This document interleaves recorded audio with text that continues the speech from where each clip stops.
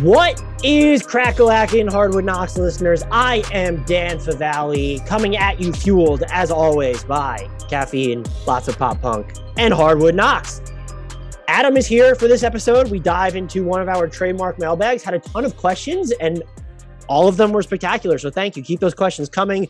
You can always respond to, obviously, the solicitation on Twitter at Hardwood Knocks or at NBA_math, but send questions in even if we haven't sent out a tweet for it. Since we do these weekly mailbags, we can store it for a different time.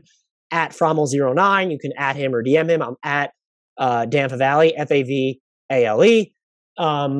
And before we get started, as I stumble through this, please remember to rate, review, and subscribe to Hardwood Knocks wherever you get your podcast. If this is your first time listening to us for whatever reason, please consider throwing us that permanent subscription. We cover the entire league at large, and we're pretty good at doing so in my completely unbiased, unskewed opinion.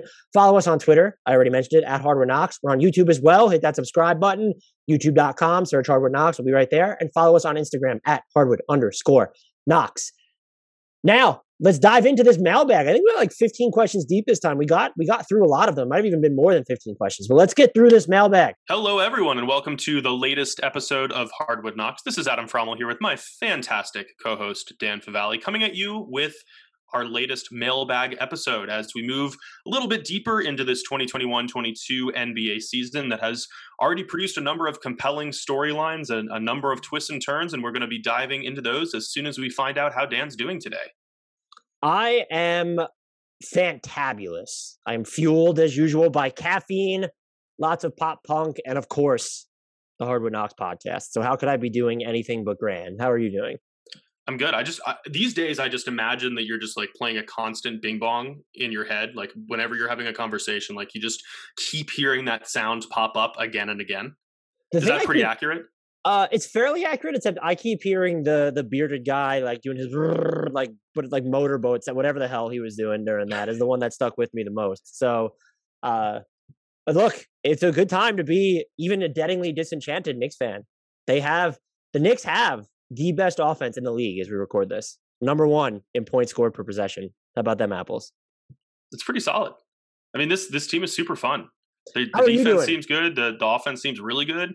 I'm probably not doing quite as well as you because I have no reason to actually cheer for the Knicks, but all is well. It was a fun Halloween weekend. Fuck Trae Young. Yeah, I know. The same Trae Young who is adjusting better than other stars are adjusting to the free throw rule changes. Just putting that out there. Offense has been pretty spotty though. Like it's been bad. There's like a leeway there, but the Nets have been more disappointing than Atlanta by far. It does feel like the source of those half court frustrations though are more the supporting cast than Trae himself though, because he has upped his 2-point efficiency. He's still finding ways to get to the line. He's cutting back on his turnovers. He's a little more engaged on defense. It feels like he has been the huge bright spot for Atlanta, whereas a lot of the young role players who were supposed to, if not take step forwards, at least continue down the paths that they started during last year's Eastern Conference Finals run, have not progressed as expected. Yeah, I think the team in general will start finishing better at the rim, and they'll probably hit more of their threes. I think they're at sub 33% on above the break 3-point shooting. Although that's down league wide this year. So we'll see. The average on above the break threes is 33.2% right now. So they're actually not that bad compared to. Look, you know how I feel about the Hawks. Either way, if you're panicking about the Hawks right now, just stop. Just go look up the definition of small sample size. Listen to the previous episode, which Adam mentioned before we started recording, where I called it a truth that the Atlanta Hawks will finish with the second best record in the Eastern Conference. Probably not so spicy after watching how the Nets and the Bucks have played, but Milwaukee just is not healthy. I can't bring myself to panic about that. I know that they've been so bad, but Dante DiVincenzo, Brook Lopez, and Drew Holiday, and yes, I know DiVincenzo hasn't played at all. That's the point. They've all played a combined total of 71 minutes this season. Come talk to me when that number grows a little bit. Exactly. I have no reason to doubt this Bucks team, which has the benefit of continuity following a title run. Like there's no reason to doubt this team right now. We did not have any questions about the Bucks or the Hawks for this mailbag, though, which normally drops on Mondays. Past 2 weeks, it's come on Tuesdays because of scheduling conflicts with myself and also Adam. It'll probably get back to Mondays eventually, we assume. Who knows? We do whatever the hell we want around here. But we do publish a mailbag a week. And the first question that we're going to get to comes from Jacob Bourne. He asks, is the Knicks 5-1 start a trick or treat? And they could be 6-1 by the time you're listening to this, or 5-2. But based off me just scoreboard watching right now, since we're recording this during games, I'm going to predict 6-1. But Adam, is the Knicks' start a trick or a treat? I think it's more of a treat. Obviously they're not going to keep playing at like a 70-win pace or whatever. Are you sure? No, absolutely not. I've learned a long time ago not to be sure about anything whatsoever. But it does feel like, you touched on it already, just how good this offense has been. And we have reason to believe, last year, that the defense is only going to improve. This team is healthy. It's deeper. Julius Randle has continued to be a quality offensive hub. RJ Barrett seems to be taking strides in the right direction. We've had a lot of people commenting on the NBA Math TPA charts and pointing out that RJ Barrett is in exactly where you don't want to be, and then citing like the defensive field goal percentage allowed when he's guarding people. First of all, that stat is bogus. Don't worry about it. But second of all, like the DPS stuff, like it does undersell what he's doing a little bit because he is taking on difficult assignments and all that. So he's been totally fine. And it feels like if you go top to bottom on this roster, like Derrick Rose has been really effective on offense. Kemba Walker looks at least somewhat resurgent. Mitchell Robinson is healthy. Just piece after piece is clicking. And if all of them come together, especially with improved versions of Obi Toppin and a version of Emmanuel Quickley who might eventually make a shot, this team has a lot of juice. I have no reason to doubt that this is a playoff lock closer to a legitimate contender than not. So defensive field goal percentage, when you're not talking about the rim, there's obviously a lot of noise. Bogus feels like a stretch, but I think what you said hits the nail on the head is even if it's not bogus, the scope of the assignments that he's covering matters in this situation. But it is bogus though. Like because you only have so much control. It's better to force a pass than to have a shot go up against you in most situations. Like it's not accounting for the quality of the shot contests. Like that's one of those stats where if you're citing it, it's either agenda driven or you don't know any better. And neither of those is a good thing. The thing that I think this team is more real than not, are they the best offense in the league? I don't know. And I think what's been interesting. No, you do know. You do know.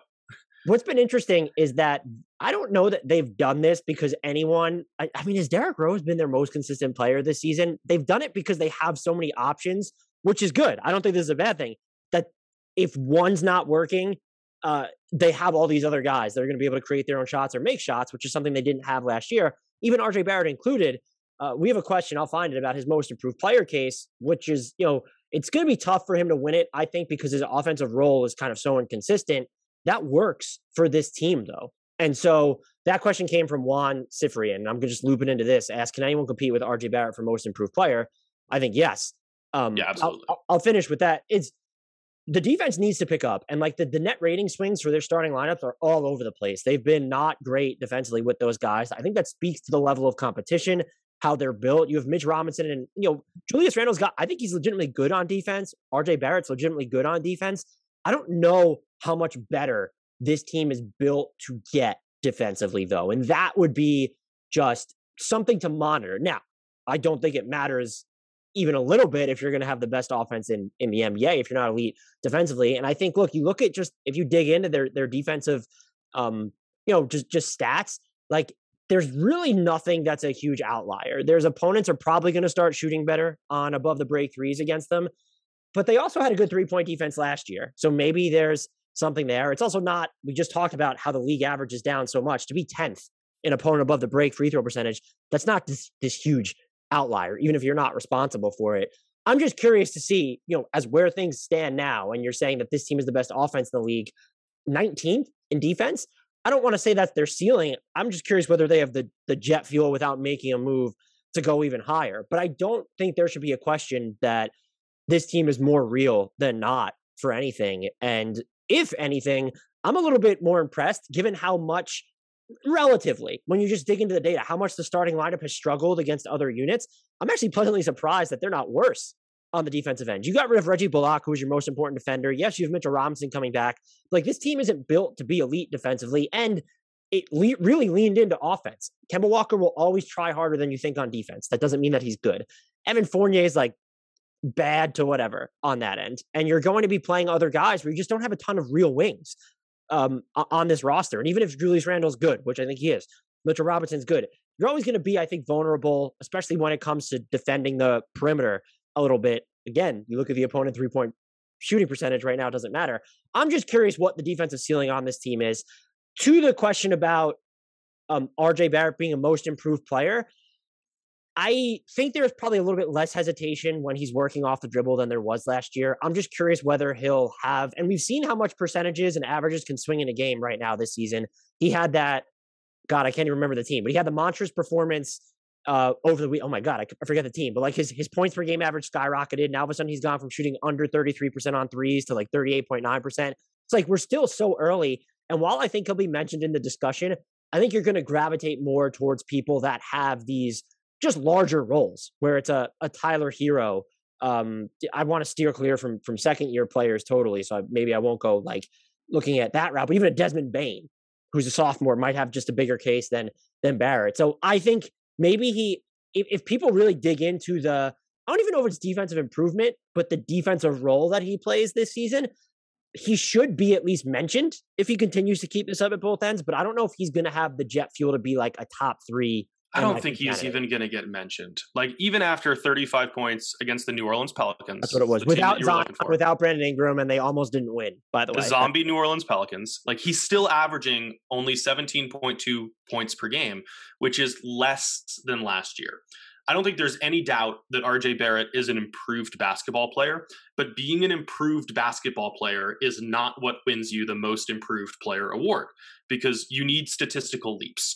And he is not set up in a role on this Knicks team that is going by design, absolutely. But he's not set up in a role that's conducive to a massive points per game leap. He's not going to average 20 points a game on this team.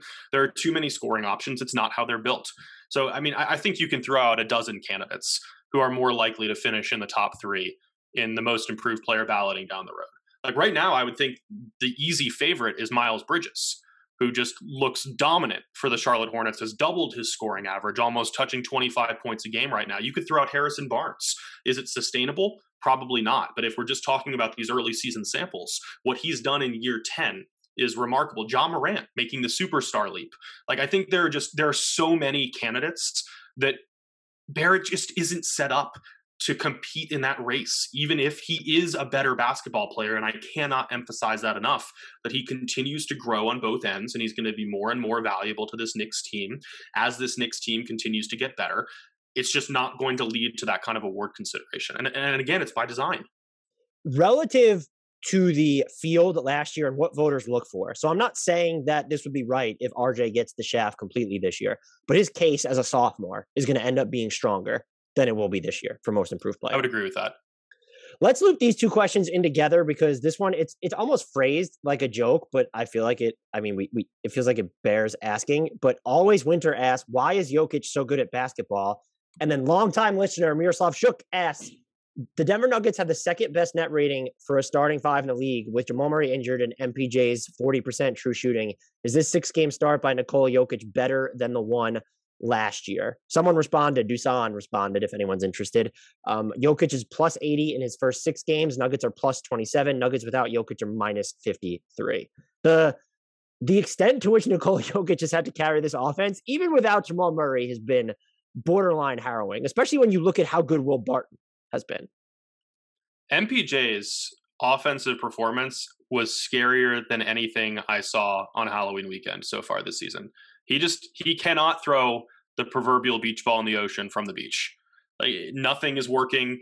The shots look good until they leave his hands.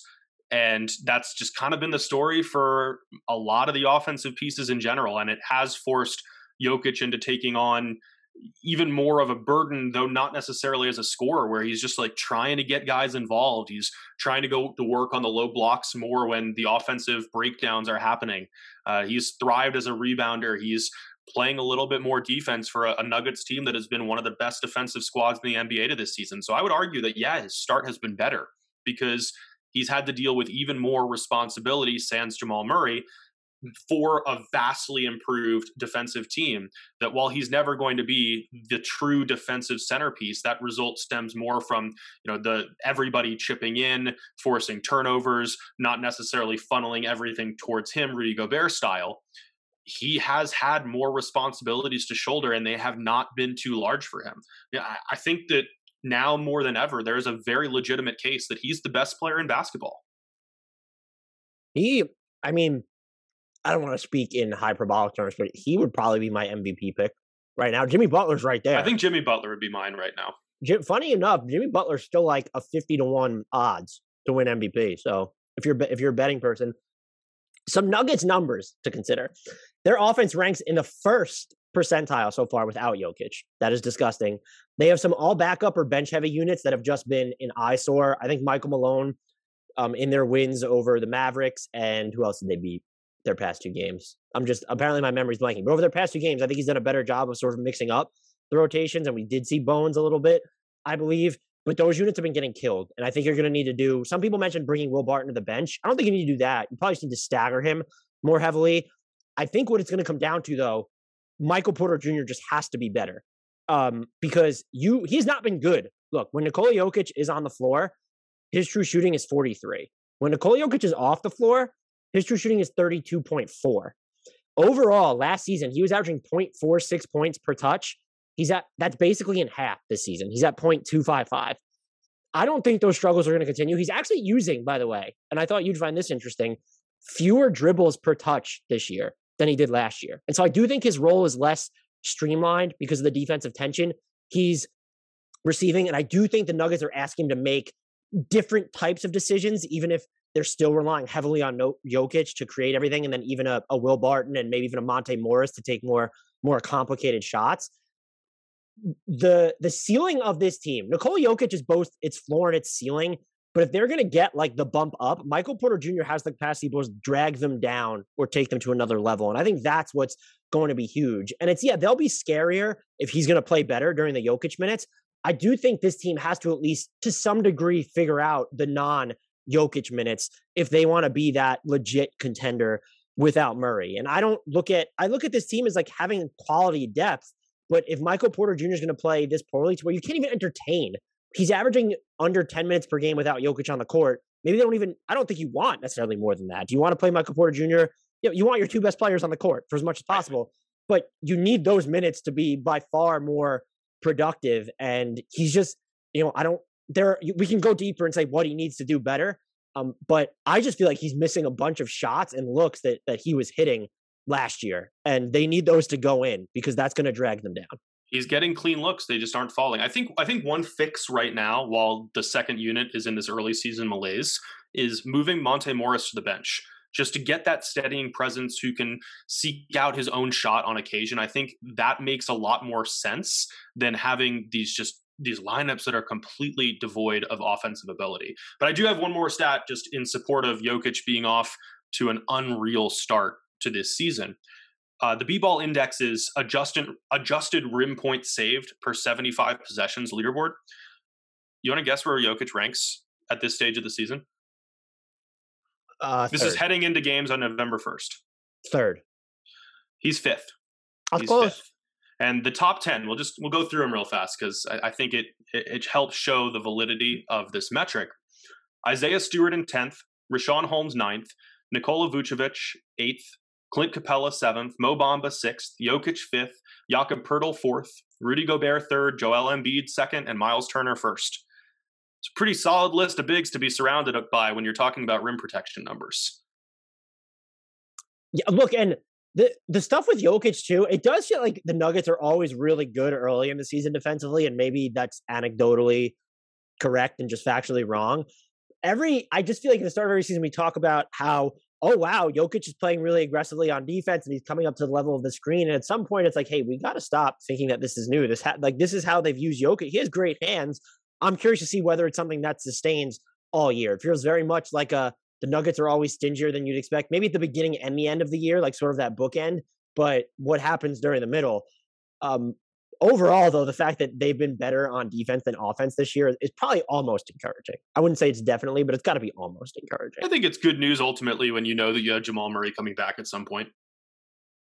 Tony Spookums, who's actually Anthony Morlacci, hey, longtime fan, is there a statistic or group that can help relate if a team is fun to watch? Go Hornets. So I was assuming this was for a Hornets thing. I don't know. I mean, you can look at pace but I think there's noise in that. I like to look at the average, and this isn't just a fun factor, but this is what I used. When I'm trying to see how fast the team is committed to playing, I want to look at the average time each possession lasts for them. And so the Nuggets, they're 7th overall, but they're first after a made shot. And that's how you know at 15.9 seconds, the next closest team is the Lakers at 16.2. There are, like, if you're going to play that fast after taking the ball out, that's a team that likes to push, likes to get at defenses before they're fully set. And I think that's a fair, in this case, it seems like an accurate barometer of how fun the Hornets can be to watch. But there are, I mean, you could look at probably a bunch of different, like, depends on what you like about. I might look at which team is taking the most step back jumpers, because I'm gonna find that tantalizing. I think my favorite thing about this question is we might have found the question where I'm most confident in saying just go with the eye test. Because, like, yeah, like, fast-paced teams can be fun. The Washington Wizards were the fastest team in the league last year, and I don't know that they were that much fun to watch on a nightly basis.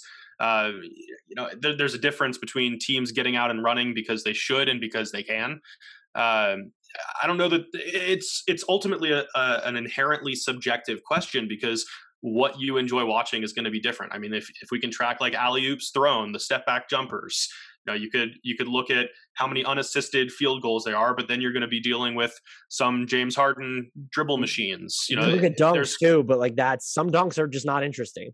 Absolutely. I don't know that I would have one single metric that truly works. I mean, like, maybe the one I would lean to most would be like transition points per game, just because ultimately it is fun to watch the teams that aren't just getting out and running a lot, but are good at doing it. Maybe even transition points per possession. Or even frequency, because then that's like, it doesn't necessarily have to end well. They just know that fewest free throws allowed per game, like something like that, maybe. If anyone is curious, though, the Hornets... Stephen Curry's per team, like something like that. The Hornets are 9th in transition frequency, and they're 12th in transition efficiency. So they're... and that's a great set of numbers that would support them being fun. Here's an I think that's my ultimate answer, though. If I'm gonna settle on one, it's Steph Curry's per team. Let's stick with the Hornets here from Jake G, and I think that answer, your final one, is sound. Is there Jake G asks, is there a history of Miles Bridges type improvement to start a season? If so, how sustainable has it been? There is, to my recollection, and during the brief research I did, I have not seen anyone make the statistical leap necessarily when they're past their rookie to sophomore to 30, like 3 to 4. I don't know that I've seen someone double their scoring output, seeing their usage increase by nearly 10 percentage points. I will say, when you look at his efficiency, like, this is not something he's doing drastically different compared to last year. 61.4% on his twos. It comes on double the volume, but it's up from 59.3% last season. 37% on threes, again, coming on more volume, but he actually shot 40% from 3 last year. He's doing more work off the dribble when you're looking at him going inside the arc. I think his passing is like the same. It's more so reactionary than someone who has like this type of great foresight. That's not really a problem. I don't know what he is on defense, aside from I would call him positionally malleable, which I do think is mostly a compliment. No one springs to mind when you're looking statistically at this, maybe to you, where I see this. And it's in terms of raw scoring, because like, it's not like his assist numbers are up a ton. It's his usage has skyrocketed. And he went from 12.7 points to 24.6. I can't really think of anything off the top of my head. Like, this is a weird one, but the first name that came to mind, do you remember back in 2013 when Andrew Nicholson for the Orlando Magic, like, kind of went off at the start of the year? He started with 18 points in the season opener on 8 of 10 shooting, then had 13, 9, and 17 in the next 3 games. Like, even that is at a much smaller scale and ultimately proved unsustainable. The best comparison might be like Harrison Barnes from this year, where all of a sudden the scoring numbers are just absolutely skyrocketing, except he's doing it in a 10th season. I think we've reached the point with Bridges where it doesn't just feel like an early season aberration. And maybe it's still too early to say that, but it seems pretty clear that the Hornets are intent on featuring him in the offense, both in transition and within the half court, and that he's responding well to it, that he's playing with an ideal teammate in LaMelo Ball who both wants to and can get him the ball in a lot of advantageous situations. So I don't know that I have a great comparison, because ultimately we remember where the numbers normalize to more than we do these ridiculously hot 10-game starts to a season. So there probably are others like this out there that we just forget about because they weren't ultimately sustainable. The one I thought about, and it's a similar timeline, year 2 to 3, was 2018, 2019 Siakam, where he went from 8 points as a sophomore to 17 points as a third-year player, saw his usage skyrocket. The Raptors win the title that year. And it was also a situation where he was not the number one option for his team, and Miles Bridges is not, he's going to score, but like he's not the one who's running the offense a majority of the time. Jaylen Brown went from 13 to 20.3 in his fourth season, like maybe something like that. But even that's not quite on the same scale. But what I took away from what you just said is that you're picking the Hornets to win the title. That is, I don't know how you got that from what I said. Well, you said that when you're comparing it to Siakam, like the Raptors went on and won the title that year. So I see a pretty clear connection.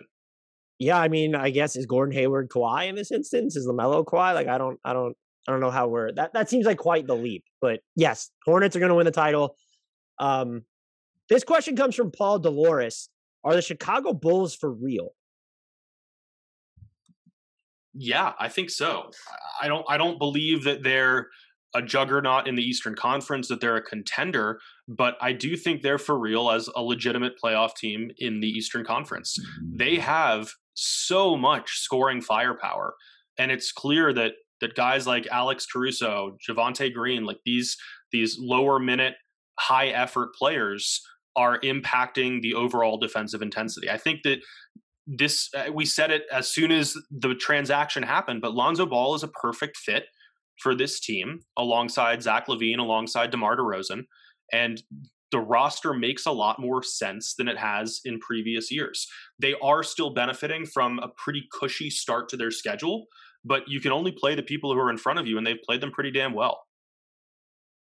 I'm with you. Some things that concern me is I don't think the defense is going to end up being this good. I don't look at them, especially Patrick Williams is out for the season now, expected to be with his wrist injury. They do play an aggressive style, and yet like they're not fouling. They're second in opponent turnovers forced, so maybe it holds. And when you watch them, like they feel really active. And I don't think, yes, in size and then maybe by extension, the scope of assignments that he can cover, I don't know that you're losing a ton going from Patrick Williams to Javonte Green minutes. Green is just really good defensively. And then there are some things that you could look at and say, okay, this team is 8th in points scored per possession, and their starting lineup is just not performing up to snuff offensively yet. A lot of that, I think, is Vooch just is not one of the biggest disappointments by far. Almost made my biggest disappointment list when I did 10 for Bleacher Report. It's just that he's been better than I expected defensively, so it felt weird including him. And he will normalize eventually. So there's still like, there needs to be more evidence to be found. But what we've seen, and this will tie into another question that I'll mention, we're getting to a point where like once you get 10 games in, I think it was NBA.com did this study where it's like it's normally 20 games are pretty telltale of how the standings are going to finish, but that you can glean a lot, if not a majority of accurate information from the first 10 or 11 games of a season. And so we are quickly reaching that point. Like we're 6 games is not a lot, but if they go through 10 games and they're 8-2, or they go through 12 games and they're 9-3, like, yeah, you're going to have to take them seriously. I do think I land with you. And there's nothing scientific about my answer here. I just don't think that they're going to end up being right now. If you look at them, you would say, oh, they are one of the 3 or 4 most serious contenders in the East. I don't know if I eventually land there for them. I still have the Nets, the Hawks, and the Bucks in front of them. I'm very much inclined to put the Heat there at this point. So I feel I don't want to discredit what they've done, but like if we get to game like 12, 15 and their defense is still in the top 5, then it's probably time to rethink even what would, let's call it our Hardwood Knox's optimistic takes on the Bulls, because that becomes a whole different spectrum of outcomes for them. I'm comfortable pegging these Bulls right around like 5 or 6 in the Eastern Conference at this point. That's where a lot of people had them, though, is my point. Yeah. And yeah, I know. And I don't think that they've done enough to convince me to elevate that ceiling right now. But considering we're talking about an organization that has not made the playoffs since 2017, that hasn't won a playoff series since 2015, that's a great finish. I'm totally with you. I'm just saying, I think when people are asking if they want to know if the Bulls are a legitimate title contender or not, and I would say like we need to see and the Bulls are not going to play at an 83.3 win percentage. Right. But I feel comfortable saying that. What would it let's say this is their record through 12 games. They are 10-2. They are 7th in defense, 9th in offense. Are you ready to call them a contender then, or is it still too early for you? Let's see. They play Boston as we're recording this, then Philly, then Brooklyn, then Dallas, and then Golden State. Yeah, if they're 10-2, I'm ready to say that they're a legitimate contender. That's also, they have benefited at the beginning. Far, they've beaten Detroit, the Zion Williamson-less New Orleans Pelicans. Zion list might be easier to say for future reference. It would be. Detroit for a second time. Toronto in Toronto is a good win, but that Toronto team is still figuring out what it is. And then the marquee victory was Saturday night beating the Utah Jazz. That's 1.5 good wins of those first 5.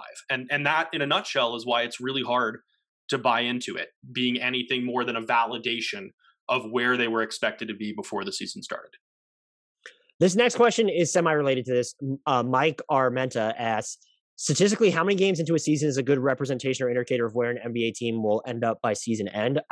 So when I was poking around for this one, NBA.com recently did something where they mentioned that it was like 20 or 21 games is absolutely telltale of the standings, but they also just said that there's more of a correlation when you're 10 or 11 games in as well. I think also a few years ago, Tom Haberstroh, when he was at ESPN, did a study on this, and it was very clear, like 19 to 21 games. I hope I'm not misremembering correctly. I couldn't find it. You're not.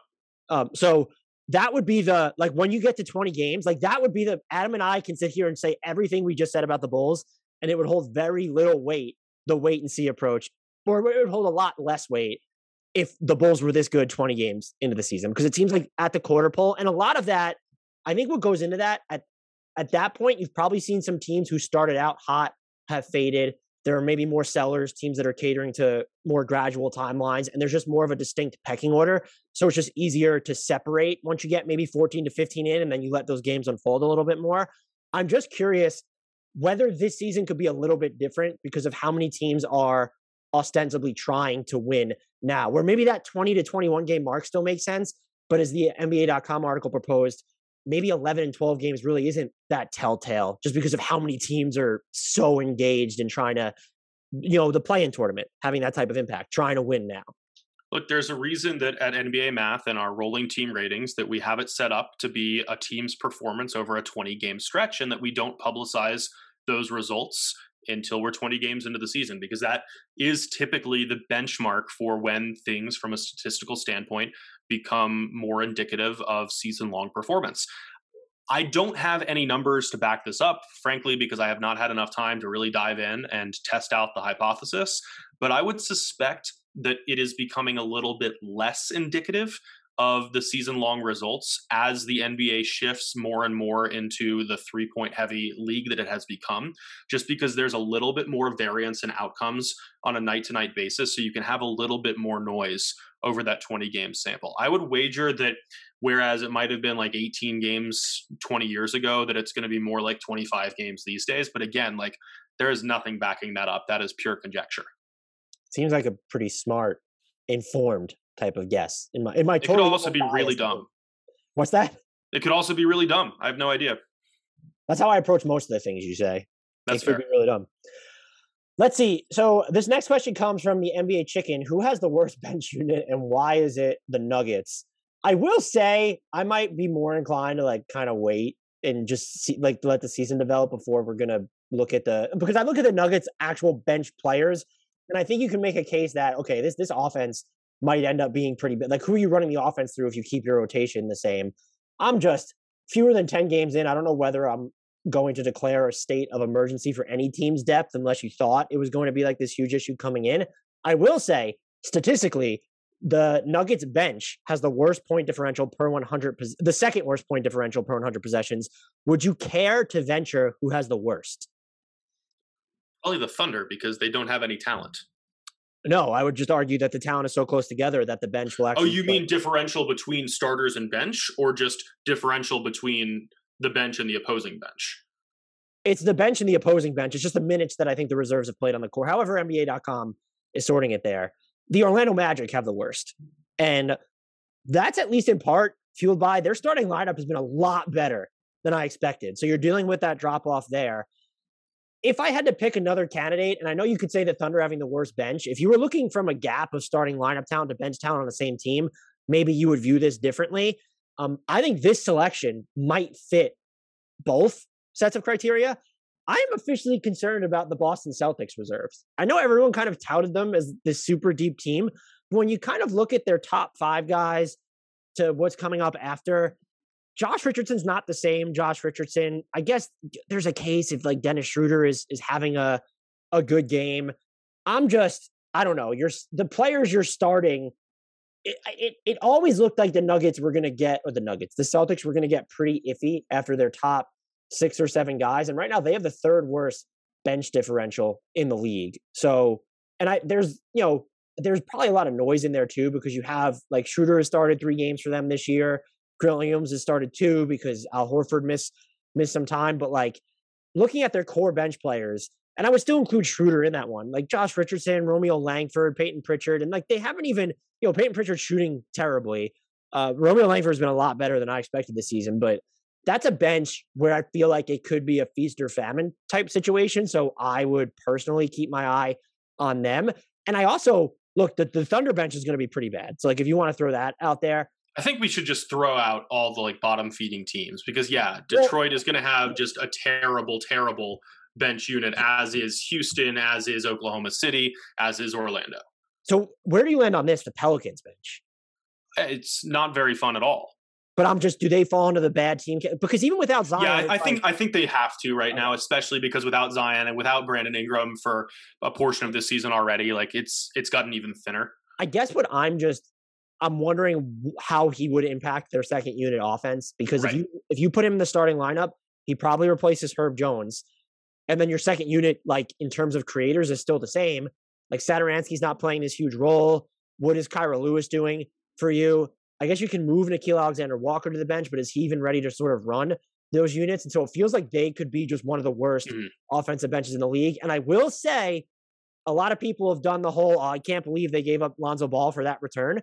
I actually agree, but Lonzo Ball was not the guy. I think he's in like the 4th percentile of pick and roll efficiency right now. It's like he wasn't the guy that was going to settle units on his own.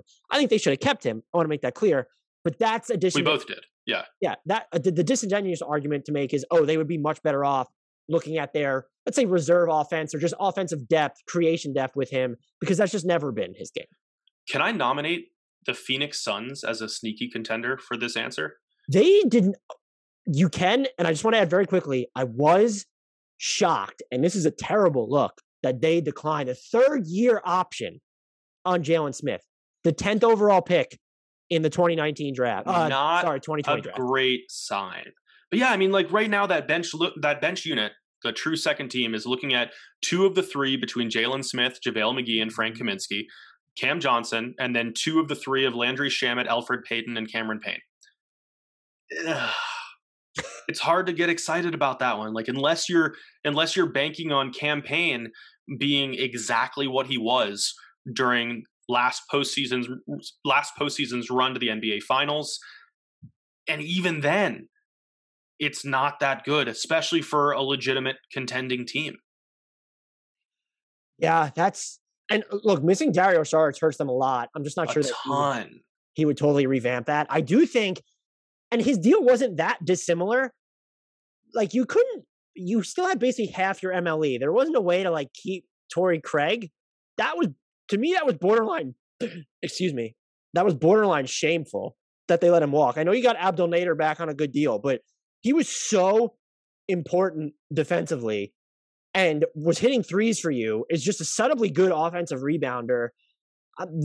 These are all things, again, no one was going to like run the offense for the second unit, but that's something that would have definitely improved their immediate depth. And I'm just, you had, I think they have $4.9 million left over of the mid-level. That's actually not that much less than Torrey Craig ended up signing for. And you're going to tell me that you couldn't have gotten JaVale for slightly less than 5.5. So I'm with you. They could be a nomination. I think there is just some talent there. So I would be inclined to think that they'll get better. It's just like looking at their starting lineup data is once again terrible, but that unit was able to progress to a better mean. I would expect them to do the same. But I think that's a really good selection. And I don't think that the bench is to blame for Phoenix's slow start. I mean, like, yeah, Mikal Bridges has been disappointing. Devin Booker has been a little bit disappointing. Jay Crowder's been an abject disaster. But the bench does not have any standout players right now. And unless Cam Johnson dials back the clock about a year, it doesn't look like that's going to change. It feels like unless Johnson is the guy to take a step forward, and he could very well move into the starting lineup, this is a low floor, low ceiling bench, which is not what you want as a contender with a lot of older pieces. They are still my title pick. Don't you worry, Phoenix Suns fan. They are still my title pick because I refuse to move off them. Here's an interesting question, and we actually have not talked about him that much since the season started. Calvin Johnson asked, what is Evan Mobley's ceiling? I want you to take this one first so that I can gloat afterwards, because I know that we diverged a lot in our pre-draft analysis of Evan Mobley. So I was wrong about Evan Mobley, and I want to make it clear, I never said he was going to be a bad NBA player. I didn't love the fit in Cleveland. I also didn't think he deserved to be like third on everybody's board. Maybe I've just been jaded against drafting bigs in general. I also, look, you need to take my draft takes. I say this all the time with a metric ton of salt, because I only get shin deep into the draft after the college season's basically already over. I did not know he could guard all 5 positions. They have him on the perimeter so much that it's almost, if Jared Allen wasn't on the court a bunch with him, you would almost hate how much he was on the perimeter for them. The way he can see the game too in the half court or offensively, just having another creator to go through is just absolutely mind melting. I don't know what his ceiling is, because people have called him Giannis 2.0. He's just not as explosive as Giannis. I've seen some Chris Bosh, Anthony Davis comparisons floated around there. And I just feel like his game is not as sudden as Anthony Davis's, might be the best way to put it. His offensive ceiling, I don't want to say it's higher than Davis's, but it's definitely, he has a more expansive portfolio of skills. Davis has never been that type of passer. Especially when Davis was coming into the league, when his offense was a legitimate question mark. Is it like a bigger Draymond Green? I don't know if is that like too far? I can't come up with them. I'm genuinely asking. I don't have one either, because he does feel like this new evolutionary big, I guess, because of his size. We have to call him that, but he's not really that. He can fill so many different roles. And I think that's the answer to this question, is that we don't have a comparison for him because there are so many different directions that he could blossom. And the future is even more tantalizing than I thought it would be. And I thought that he was closer to being the number 1 pick than dropping out of the top 3. Just in terms of sheer talent going into the draft. Like, if you're a Cleveland fan, be super excited about him and what he's going to become, because we just don't know. And it's baffling that a rookie looks this advanced this soon, especially as a 20-year-old rookie who's coming in without a lot of high-level collegiate experience and can just capably fill so many different roles and niches on both ends of the floor this early in his first season. Like, I have no idea where we should put his ceiling right now. Do you think his ceiling is higher on defense or offense? I have no idea. Okay, I'm going to say probably defense, because just that versatility to like truly cover all 5 positions is what every single team in the NBA covets right now. And I don't know how much I trust his long-range jumper at this point. And that's a significant hole for anybody in today's NBA. So I think probably by default, defense has to be the answer. But at the same time, given what he's already shown off the dribble as a passer, as a finisher, like, I don't really want to rule out the idea that he could become a 3-point marksman. He's hitting 80% of his free throws on 3.6 attempts per game. Again, as a 20-year-old rookie. Do you think that's his swing skill? Like, this is what's going to separate him from being an all-NBA staple to a / MVP candidate to whatever, that you still think that's a swing skill? I think so. I mean, it feels like a Bam Adebayo-like development is pretty realistic for him, but I think that he can also exceed that at this point, which might sound hyperbolic, but like, watch him play and then try to think anything is hyperbolic. Yeah, he's so good. Man, you talk about prospects I missed on, and especially when you talk about But I prospects. get it, because you were never questioning the skill. You were questioning just the fit in today's NBA and whether it's worth spending a pick on a big. And I don't think either of us realize the extent to which he's not really a big, even if he does stand 7 feet tall. Right. And I don't know that, I'm sure it's happened, that I've missed on a prospect that I still thought would be good, but like wasn't that high. Like we're talking about someone who I think people generally thought was going to be a really good basketball player and has somehow obliterated expectations just even by that type of measure. So great job by Cleveland. I still don't know that I love Allen and him long term, but when you watch them now, it's just. I believe they're referred to as Frobley now. Frobley, I did see that. I actually like it, so I'll roll with it as long as they like it. I don't like using nicknames that players don't like. I was gutted to hear that Darius Garland didn't like Sexland, but then I think he came out and said he was actually fine with it, that was a joke. So we get to call them Sexland still. Cleveland with the nice dyad nicknames right now. Shout out Cleveland. We have 2 Raptors related questions here that apparently I have to scroll through because, Armored Monkey asks, how has Scotty Barnes' start been compared to other great rookies? So it's so early, but I just did this to sort of filter it out. There's only been one rookie in NBA history who has averaged 25 points, 10 rebounds, 1 steal per 100 possessions while shooting 58% or better on twos. It was DeAndre Ayton, who I don't even think that you would say was this all-time great rookie. For me, Scotty Barnes has just been most encouraging as someone with the feel as a passer, and then his mid-range game has come along faster than I thought it was. Shooting is clearly going to be a swing skill for him, and I think he's going to eventually end up being like a very disruptive defender who isn't, doesn't need to be someone that you need to worry about necessarily fouling a ton. And even now, like, given what he does, 2.8 fouls per 36 minutes, that's not high by any stretch. So he's been, look, the biggest shock with him, and I think everyone was puzzled how the Raptors went with him over Jalen Suggs. And I think when you look at the structure of the team now, the 2 things that stand out is they very clearly needed a bigger wing initiator type to maximize Fred VanVleet, which Jalen Suggs does not. And then also Scotty Barnes does not look like the project that he was supposed to be. Like, he just looks like someone who's ready to play now. So I don't know where he's going to end up for the season, but that ends up being like a wow, Masai and his front office and his scouts and just anyone who went into sort of impacting this decision, they clearly might have just been the smartest people in the room here, because Scotty Barnes is just, he looks great.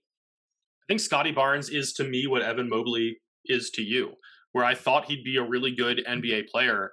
I didn't know that it would happen this quickly, that his ceiling would look quite this high. I mean, we are ultimately talking about a guy who averaged 10.3 points per game, 23.8 points per 100 possessions during his lone season at Florida State. And in the NBA, granted only in a 7-game sample, he's already up to 18.1 points per game and 25.5 points per 100 possessions. And he looks good doing it because he can already fill so many different roles. He looks comfortable operating off the ball and filling cracks within a defense. He looks comfortable handling the ball, passing off of the bounce. Like, these are skills that it seemed like he could have because he was that proverbial Swiss Army knife prospect in this year's draft class. But it was supposed to take time for him to put that together. He was supposed to be making more of an impact as this game-changing, versatile defender, especially alongside OG Anunoby, where they could just switch on everything. And for him to be this advanced, this quickly on the offensive end, another guy where it just seems like the sky is the limit, where he could very clearly be Toronto's best player in a few years. I need to see like more of just the offensive development, but there's for sure that type of a ceiling. And if you want to sort of get into the just historical results here, so he's on pace right now. He's averaging, this isn't the perfect way to do this, but I'm just trying to see like an impact of a rookie who plays a lot. 0.16 win shares per 48 minutes. The last 5 rookies to do that while playing at least 1,500 minutes. Again, he's not at that point yet. Ben Simmons in 2017-2018, Nikola Jokic 2015-2016, Nikola Mirotic 2014-2015, Kawhi Leonard 2011-2012, and Chris Paul in 2005-2006. If he sticks, and I'm not saying he will, that would be hella good company to be in. And yes, I just said hella. It's 2021, just in case you'd forgotten. I know. I should say what's up after that too. It's this rookie class in general has been really fun to this point in the season. Like it's really early, but even beyond those guys that we just talked about in Evan Mobley and Scotty Barnes, like Chris Duarte and Franz Wagner and Josh Giddey and Alperen Şengün and Delano Banton for Toronto and Bones Highland in Denver. Like there's been a lot of fun contributors. Two things. You're going to know this in a minute, but what a friggin' segue to our next question that you just made without knowing it, by the way. Adam does these things off the cuff. But two, Franz Wagner, after watching him in Summer League, I wasn't out on him, but I was just sort of like, eh. And then seeing that he was playing a ton of 3, and I still think he should have been more of a 4. He's a dark horse rookie of the year candidate. That dude can play. Yeah, it's so early right now. If he just continues to do what he's doing on offense, and then you see some of these other guys fade, he would have a legitimate, people will still gravitate towards the bigger names if Scotty Barnes is still there, if Evan Mobley is still playing like this, obviously. He's probably been the 3rd or 4th, no worse than the 5th best rookie right now. Absolutely. His touch around the basket, so much better than I anticipated. Just the feel for the game. It's really impressive. Orlando has something there. This question comes from Omir Rania, Delano Banton. That's the question. Mind melting, mind blown emoji, fireworks emoji. Yeah, I mean, I'll admit that I don't know much about him. Like, I know that he was a 2nd round draft pick, that he went to Nebraska. One of those guys where he just was not on my pre-draft radar. I did not have a scouting report going in, but he has looked like that do everything role player that Toronto seems to be able to find whenever Masai Ujiri wants one. I mean, I don't know that he's going to develop into a star because I don't know how scalable this production is. But the fact that he has handled himself nicely on the defensive end while guarding wings, while guarding big men, the fact that he's hitting half of his 3-pointers to this point, like if he can develop into a 3-and-D player for this team, like it's another notch in the cap for Ujiri here. His defense is absolutely absurd. And I saw there was like sections of Raptors Twitter that like weren't excited that people were focusing on his shooting. This is like a defensive prospect who can put pressure on the defense closer to the basket. But like shooting becomes a swing skill then in that situation. And just right now, he's shooting 43% from mid-range, even better on long mid-range jumpers. And then he's what is he, a total of like 2 of 4 from 3 or something like that? He's 3 of 6. So look, what a find by them. And I think that answers the other question that we had was, where was this? Who's been the best 2nd round rookie this season so far came from Johnny. I'm curious if anybody else sort of stands out there for you, but I think him by far and away has been, Delano Banton's been the best. After him, if I had to pick, I think I'd go with Herb Jones. He's also been a monster defensively. And then you talk about shooting being a swing skill. If he can hit threes, like he's going to be just an absurdly good NBA player. I think Banton is the obvious choice right now. Jeremiah Robinson Earl playing some big minutes. But beyond that, like no one has really gotten on the floor. The only other guy with over 50 minutes to this point is Ayo Dosunmu, but he hasn't really stood out. His shot hasn't been falling yet. And then Sandro, and I have not yet learned how to pronounce his last name, which is bad of me. So I'm not going to try right now. But I think it's pretty clearly Banton. Yeah, I think Herb Jones has a case, but when Banton has outperformed what would have been my expectations for him offensively, I think I'm with you where it's clearly been Banton to this point. So let's see if we can get through a couple more here. We have a question on awards, but I would like to do a pod on that separately. So let's skip that one. That was a mean one about the Denver Nuggets. After the doing first it live. Carson Cox, I have these bookmarked. I just keep scrolling past them. Carson Cox asks, after the first couple games of the season, who do you think won the Wizards, Lakers, Russell Westbrook trade? Probably the Wizards. They've been more competitive than expected. They managed to parlay Westbrook into a number of different contributors. I do think that there is something to plumb in Kyle Kuzma, even if he's continued to be a little bit inconsistent in Washington. Like there are skills there on both ends of the floor if he can piece them together. Montrezl Harrell has been awesome for this team. Westbrook has not fit in Los Angeles to this point, and I think that's the biggest thing. It was always going to be an awkward fit. I am wildly concerned about the Lakers. The Anthony Davis at the 5 minutes have not been great, and I think when you look at why, it makes sense because last year you had LeBron or Kyle Kuzma at the 4, and then also KCP and Alex Caruso both, or at least one of would have been on the court. Kuzma, KCP, and Caruso are all gone.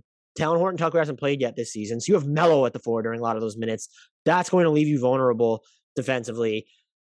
I'm with you on the Westbrook stuff. I think it was clear that the Wizards won it in the moment for what they needed to do, just based off what the team needed to accomplish. Where the Lakers, I think, they shortened their rotation, they shrunk the floor, and maybe they elevated their ceiling without LeBron, but they didn't do much functionally to elevate it with LeBron. The Wizards deepened their rotation, broke up one huge contract into more digestible ones. So if they want to pivot, they can.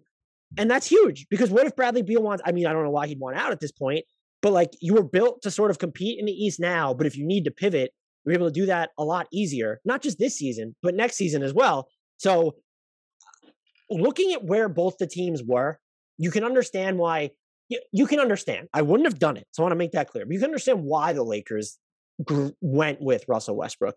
Even in the moment, though, if you didn't think it was a disaster trade for the Lakers, and maybe it turns out not to be a disaster trade for the Lakers, it was pretty clear that the Wizards just got the better end of that deal, given what both teams were angling to do. Where if you're the Lakers, you want to increase your championship ceiling or without question, beyond argument, bring yourself closer to a title. They didn't do that. This was a hit or miss acquisition. It was combustible. The Wizards just did something discernible, distinct, and that was absolutely huge, given that they were sort of trapped and wandering in the wilderness to that point. And I think the other thing that has happened here that I hesitate to even bring up because I don't want it to be true is that this team is still like, it needs LeBron James to be able to turn back the clock. And I don't remember LeBron getting off to a less notable start to a season. Like, granted, still trying to get healthy. He's only played 5 games. So we're dealing with a small sample on a team that is adjusting with Russell Westbrook in the fold. But like, he hasn't averaged this few points per game since his rookie season, this few rebounds per game since his rookie season, this low a field goal percentage since his rookie season. And he's doing that while playing 37.2 minutes per game, which is his most since 2016-17.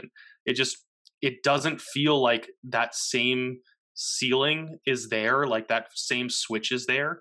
And maybe it's because he's just not really putting the pedal to the metal at this early stage of the season, trying to allow guys to figure out their roles on this new look Lakers team. But I don't know, like it's the same feeling I had during the playoffs last year, where it just didn't feel like he had that same aura of inevitability, except magnified this time. Like, he's still an amazingly effective basketball player who is unquestionably an all-star and going to be in the all-NBA conversation. But I continue to get this feeling that Father Time is finally starting to affect him a little bit. And that's the last thing that this Lakers team needs, because if that's the case, this ceiling is drastically lower. There's definitely a concern to be said. You mentioned his scoring, and then also just looking at his rim frequency.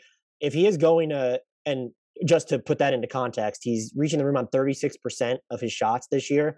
That would be his lowest mark since 2008, 2009, which that was still prime LeBron. But it's, the past 2 years have even been a drop off from his first 2 seasons in LA. I will say what's probably encouraging is his 3-point shooting. I mean, and he's taking some really difficult attempts, but I'm with you. There's the blow by aspect doesn't seem like it's there. And maybe he just works his way into form.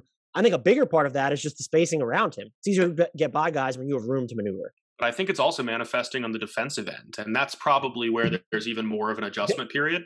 But he's looked less involved and less impactful on defense than I can ever remember LeBron being. Which is going to screw them up if it remains that way. I do think watching him, it feels more of like a choice than I think so too. Which is, and I don't ever want to write off LeBron, who, I've rooted for the guy for almost 2 decades at this point. It's tough to admit, but I think like it is a real conversation that has to happen and is probably happening internally in LA. Like, what do we do if LeBron is not all caps LeBron anymore? 2 final questions here. And this one's a very fascinating one. Ani Essays asked, is DeJounte Murray a high-end starter or better right now? I think the answer is clearly better. He has been magnificent to start the season. I can't get over I don't know if you want to call it a leap, but they've put the keys to the offense in his hands. And no, the offense isn't great. He's gotten so much better as a passer. And like his escape dribbles where no, he's not necessarily going to hit these jumpers off of them, but he's going to find ways to just escape. Like the escapism dribbles are there, and he's going to find guys. Great chemistry with Jakob Poeltl, just knowing where guys are moving. He's not going to make the all-star team just because of how deep it is for the guards, but he's way better than a high end. So he's a fringe star for me right now. I'm just curious, would you put him, and I had thought about this, would you put him, even if it was as a dark horse, in the most improved player discussion? I look at just what he, as a scorer, I don't know if there's been enough development there. His actual shooting it's just not flashy enough. Down from last year. Yeah. Like he's not shooting as well from mid-range or on threes as he was last year. So, but he is a better player. And I think he's definitely, I wouldn't just call him a high-end starter. I would call him much better than that. I think slightly better than that is where I'm landing. I'm looking at the Crystal Basketball Grades, the project that we do at NBA Math, where we grade every player going into the season on a 1 to 12 scale. And on that scale, the designation for a high-end starter, non-all-star, is a 7. An all-star candidate is an 8. A mid-tier starter, a solid starter, as we call it, is a 6. DeJounte Murray, in the preseason edition of this project, tied with Colin Sexton at 63rd overall at 6.56. So just making the cutoff for the high-end starter. You were actually the highest on him. You gave him an all-star grade of 8. You were the only one that did so. I gave him a 7. So it makes sense to me that you're still a little bit higher on him, but I think it's a pretty accurate thing to call him at this stage. And for anyone who cares, his numbers, 17.8 points, 8.8 assists, 8.5 rebounds. And he's been playing a lot. He's been playing more minutes, so like that is inflated by design. He's shooting 45.9% on twos, which is lower than last year. He's also shooting 31.8% on threes, which is basically right in line with last year. I'm still pretty bullish on where he'd be there, but this might be peak DeJounte Murray, where there's going to be peaks and valleys, to repeat myself, as a scorer. But like he's a better passer, and he probably should he should be mentioned in the all defense discussion basically every single year. It feels a little bit like the RJ Barrett discussion to me, where we know that he's a better basketball player, that he is a vastly improved basketball player, but it's just not conducive to the most improved player argument.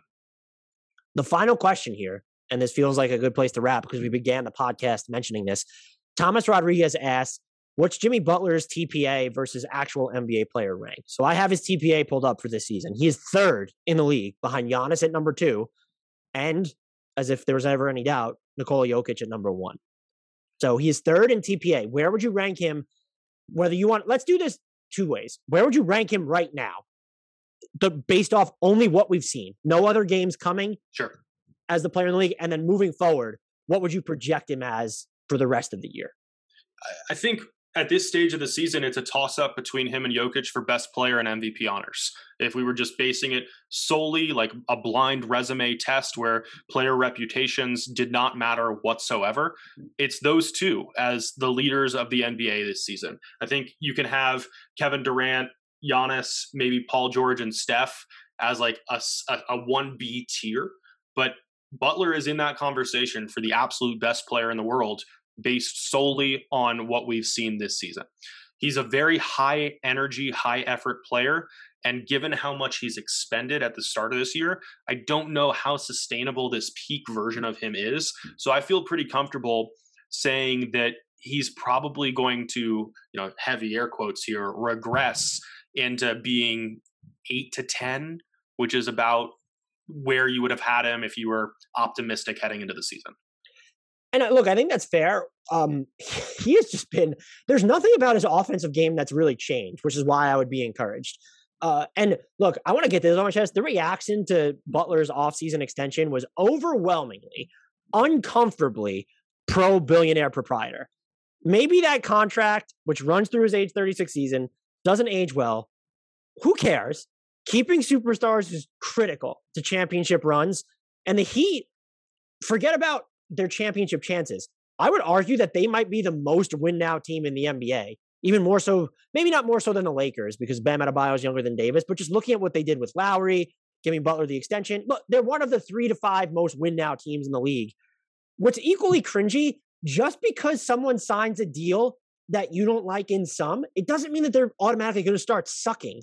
Like, this is worst case scenario is maybe the final 3 years of the 5 total years left on his deal look bad. We still have like at least 2 years, I would argue, of peak Jimmy Butler basketball. And he's coming off what was arguably a career best campaign. People only seem to remember there was that flame out in the playoffs. He was probably exhausted. The Heat were coming off the shortest offseason in sports history. If you want to weight it to some extent, sure, but that's not the Jimmy Butler that you're just going to remember. So I almost wouldn't even play the it's still early caveat here. He's shooting a worse percentage from mid-range. He's at 37.5% from three, but he's actually taking fewer threes. So that's, even if that comes down, it's not this huge part of his game. And the new focus on like these organic offensive movements, they haven't impacted him. He's getting to the line basically just as often. And I think when you've looked at him, he's always felt more like a natural brute force than sort of this like inorganic off Broadway play actor. And I'm just throwing shade at James Harden there. So do I think he's going to 25 plus points on 62 plus true shooting percentage all year? My guess would take the under on both. But this could wind up, if the Heat care enough about the regular season, I think that might be the biggest caveat of all here. As of right now, he's clearly top 2, top 3 on the MVP ballot. I think Jokic is number 1. I don't know, Butler might be there. Anyway, regardless. Like I said, it's a toss-up. I do think that his place in the MVP ballot, let's say top 3, is eminently sustainable. Because I'm looking at him. But there's a difference. Sorry to interrupt there, but like I'm answering from the standpoint of like player rankings, not MVP ballot. Because I do think, given his importance to the Heat, that his spot on an MVP ballot supersedes his placement in player rankings. So yes, yeah, that's a great point. I guess where I would diverge is I would think he was probably 8 to 10 last year. And because he's been better so far, I mean, you started naming the people that I would definitely take over him. And let's play the brutally honest card. There's Giannis, there's Jokic, I'd go Steph, I'd go Durant. That is it. That I'm guaranteeing for the rest of the season. That you're absolutely guaranteeing. That, like LeBron, we already mentioned the concerns there, and you know that I've been more bullish on LeBron's aging curve than you, for sure. And there are other players that can work. James Harden. What about Luka? No. Oh no. No. Look, Embiid. Maybe is he going to play enough? Healthy Kawhi. He's not playing this season. If he does, it's going to be like 15 games probably. Who would you guarantee beyond the 4 that I mentioned? I guess would be my question. Guarantee. I'm comfortable putting Luka in there because no matter how much Jason Kidd tries to fuck him up, he's still just that good. Yeah. But beyond that, like that's where I think, and again, like, as I've spent more and more time doing this, I've gained more affinity for ranking in tiers rather than just specific ranks. I enjoy the rankings discussion in general, but I do agree with you. And I know Seth Partnow of The Athletic and the Mid-Range Theory book is pretty bullish on the tiers. And I do agree there. That's definitely fair. Yeah. I mean, like, again, looking at the Crystal Basketball Project, Butler checked in at 16th. That's too low. I think that he's 16th? He was 16th. Who's responsible? Name names right now. Honestly, no one was. What did I give him? You and Brian Toporek were the only people to give him a 10. Everyone else gave him a 9. Cowards. You're all cowards. And I love every single person who participated, I think. But you're all cowards. But I think, like, you said Giannis, Jokic, KD, and Steph. I'm going to throw Luka in that top tier. Maybe we can have 2 like sub-tiers within that top tier. But then I think, like, you're looking at Embiid, Harden, Lillard, Anthony Davis, Paul George. You're not going to mention LeBron at all. LeBron. and like Jimmy Butler. I think that's a reasonable next tier. Let's throw Gobert in there, who's just been phenomenal to start the season. You want to talk about a guy who deserves some love on MVP ballots right now. We haven't mentioned him to this point. His offense has been fantastic. It's a wild that, let's say, the betting consensus appears to be catching up. Because he's better than 20-1 to win MVP right now. And just for context, Jimmy Butler's 49-1 at this moment. I think Gobert was 19-1 or something. That's, people will quibble. They think he should be 3rd or 4th, whatever, and he doesn't have 3rd or 4th best odds. But just knowing what people value in the MVP discussion, the fact that Gobert is sniffing 20-1 is incredible. But point being, I think that Butler is firmly in the midst of that like 6 to 12 tier. Where you have him in that is immaterial to me. I don't care if you have him 12th, if you have him 6th. I think he firmly belongs in that same tier as LeBron, Embiid, Harden, Dame, Anthony Davis, like those names. Granted, that relies on James Harden and Damian Lillard remembering that they're James Harden and Damian Lillard, but that's for another discussion. This was fantastic as usual. Thank everyone for their great questions. Some of the takes are already aging poorly because it looks like the Knicks will be 5-2 instead of 6-1 because the Raptors have decided never to miss a shot from beyond the arc.